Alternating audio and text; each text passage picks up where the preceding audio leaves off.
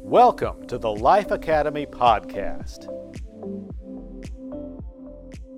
Hello, my friends. This is Pastor Doug Pratt speaking to you from the Life Academy of First Church, offering you my thoughts on a Christian perspective on the Ukraine-Russia war. These are my own ideas, and I present them to you for reflection and consideration. I recognize that I do not have the Christian perspective on this or any contemporary issue, but I invite you to join with me in seeking to think Christianly and biblically about the world in which we live. The 21st century world turned a corner on February 24th, 2022, as it witnessed the start of the first major land war in Europe in over 75 years.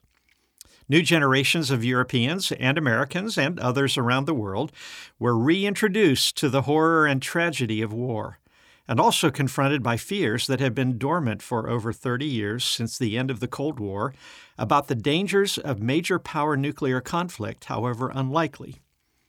The reaction of support from most Western countries to Ukraine, the underdog and non-aggressor in this war, proved to be unexpectedly swift and robust, especially in comparison to the muted world response to Russia's previous aggression 8 years earlier when it seized the Crimea and fostered a proxy war in eastern Ukraine.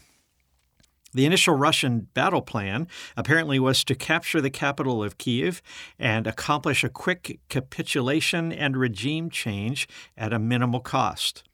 America's top military leader, the chairman of the Joint Chiefs of Staff, publicly predicted in January that Ukraine's total collapse would occur in 1 week.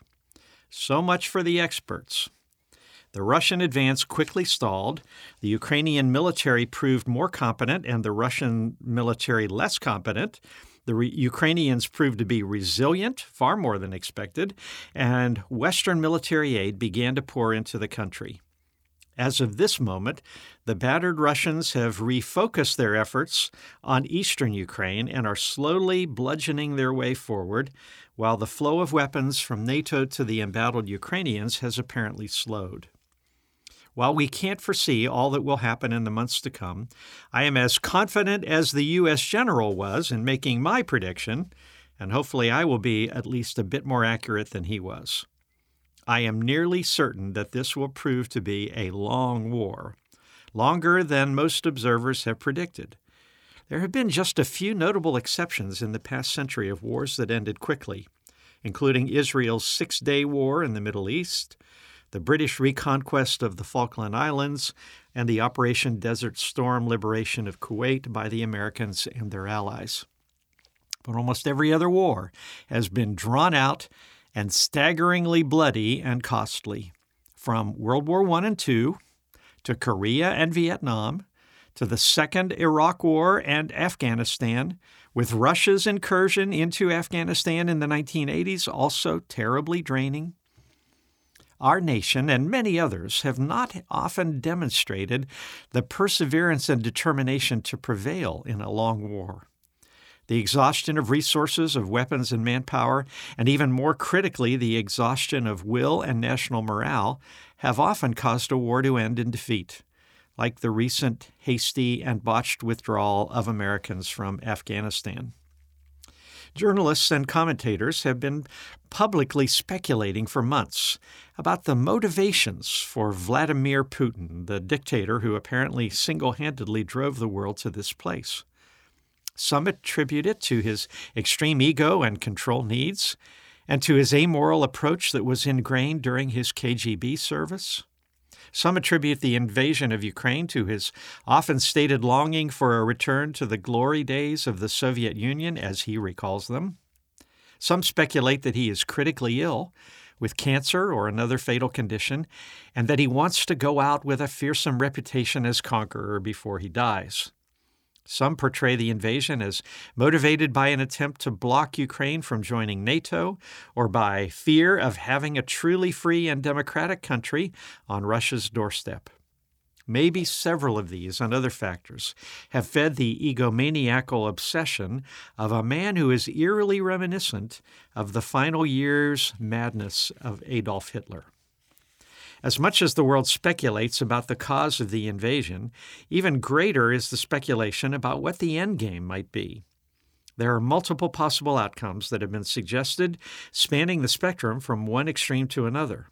Some forecast that Ukraine, bolstered by Western support, will defeat the Russians and push them back, or even drive them all the way out of their territory.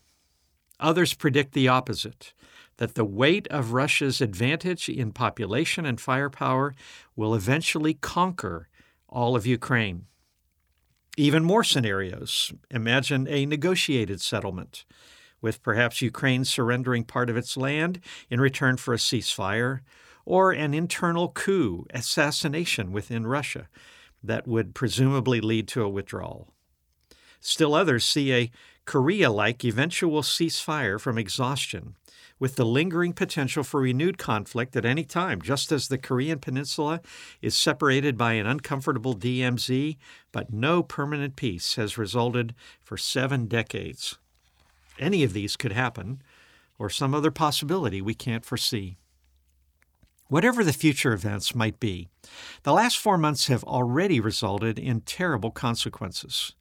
Thousands, perhaps eventually hundreds of thousands, of lives of soldiers and civilians have been snuffed out. Millions of people have evacuated their homes and fled the country, overloading the neighboring countries to the bursting point. Billions of dollars worth of property, vehicles, and infrastructure have been ruined. Many refugees from Ukraine will likely never return to it. Further consequences for Russia from their aggressive invasion include long-term severe economic stress, high numbers of military casualties, the stifling of the last vestiges of free speech and political liberty, isolation from the broader world community, namely in travel and business and in culture, and an alienation from Ukrainians that is likely to cause a bitterness and hatred lasting for generations. The long-term consequences for the invaded country may be more mixed. On the positive side of the ledger, a new national identity and unity has emerged from the bomb craters. Ukraine has been struggling for 30 years since the end of the Soviet Union with leftover corruption from its communist past and political polarization, but those have largely dissolved as the people rally around their unexpected leader. The rebuilding of their country's infrastructure and economy, however, will certainly take a very long time once the fighting stops, and will probably be impossible without a Marshall Plan-like foreign investment.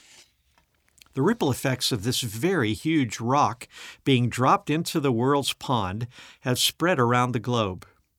NATO has, at least initially, discovered a renewed purpose and unity. It will probably be enhanced by Finland and Sweden finally moving off the neutrality fence and by its member nations investing more in rearmament. Europe is moving as fast as it can towards developing energy independence from Russia, having ignored the warnings of Donald Trump and others to their regret.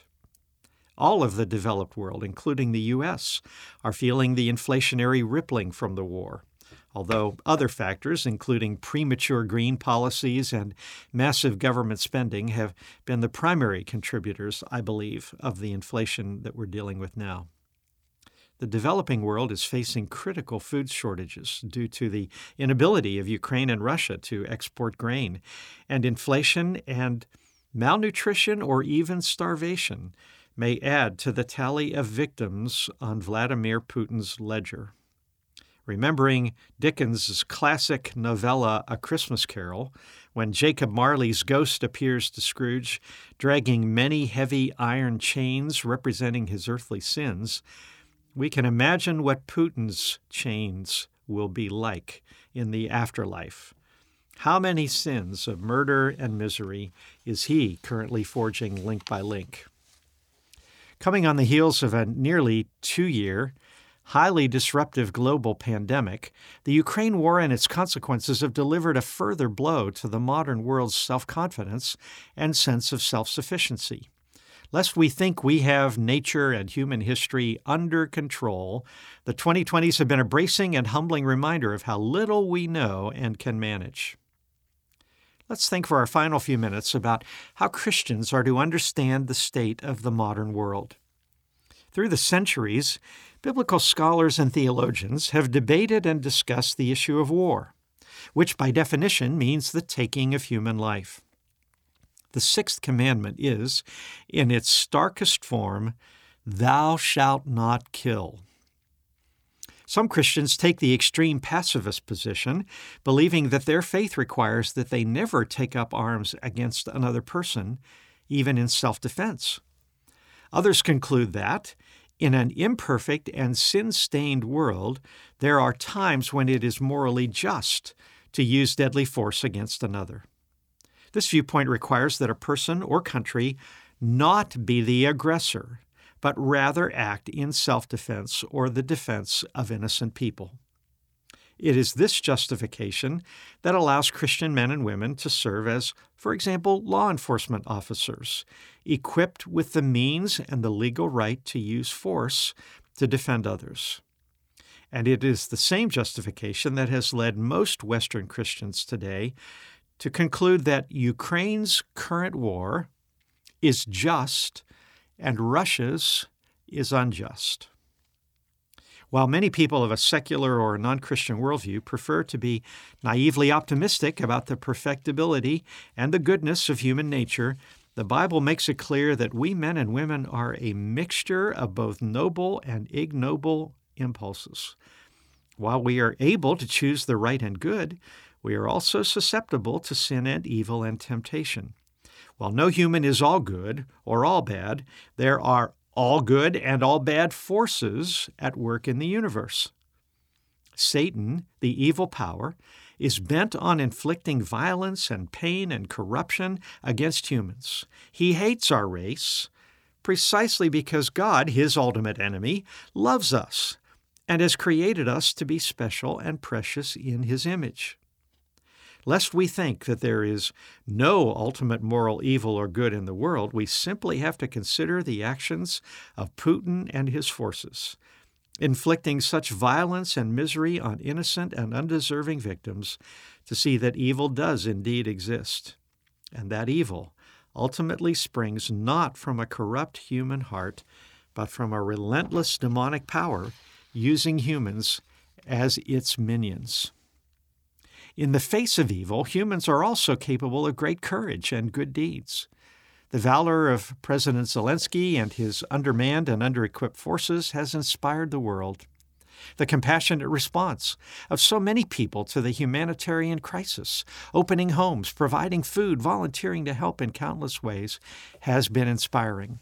And we hope and pray that if the war drags on a very long time, the people of Europe and America will not come to a compassion fatigue point and stop caring and helping. Watching what is happening in a nation of 180 million people called Russia, which was once the nucleus of the Soviet Empire that was our great nemesis in the 20th century Cold War, has been a reminder to us of the toxic impact of the psychology of totalitarian dictators and the people they rule. I've already attempted a little armchair speculation about what might be in the psyche of the dictator Putin, but why do his people, by a large majority, if reports from inside that country are accurate, support the invasion and slaughter of their neighbors, the Ukrainians? The same syndrome was witnessed in Nazi Germany in the late 1930s and early 1940s, as Allied bombers then began to turn their cities into rubble, and the Germans slowly began to realize what Hitler was doing to them, their Jewish neighbors, and the world. But until reality intervened, most Germans were supportive of their Führer. I think for two reasons. First, because in a police state, anyone who dares to question their rulers is taking a great personal risk. Second, because modern police states can be highly effective for a time at deceit and propaganda. Until the truth begins to leak in from the outside, the Germans in the 20th century and the Russians in the 21st are the victims of lie upon lie. As Hitler's propaganda minister called it, the big lie. If you tell it long enough and forcefully enough, people will believe it in spite of reason and evidence. As I observe history unfolding in these days, I am continually reminded of the great mystery of the interplay of human will and God's providence. I have no doubt that God has the power to intervene in human affairs whenever and however He chooses. And I have no doubt that the record of the Bible confirms God's interventions to bring about the offer of salvation through Christ to the entire world.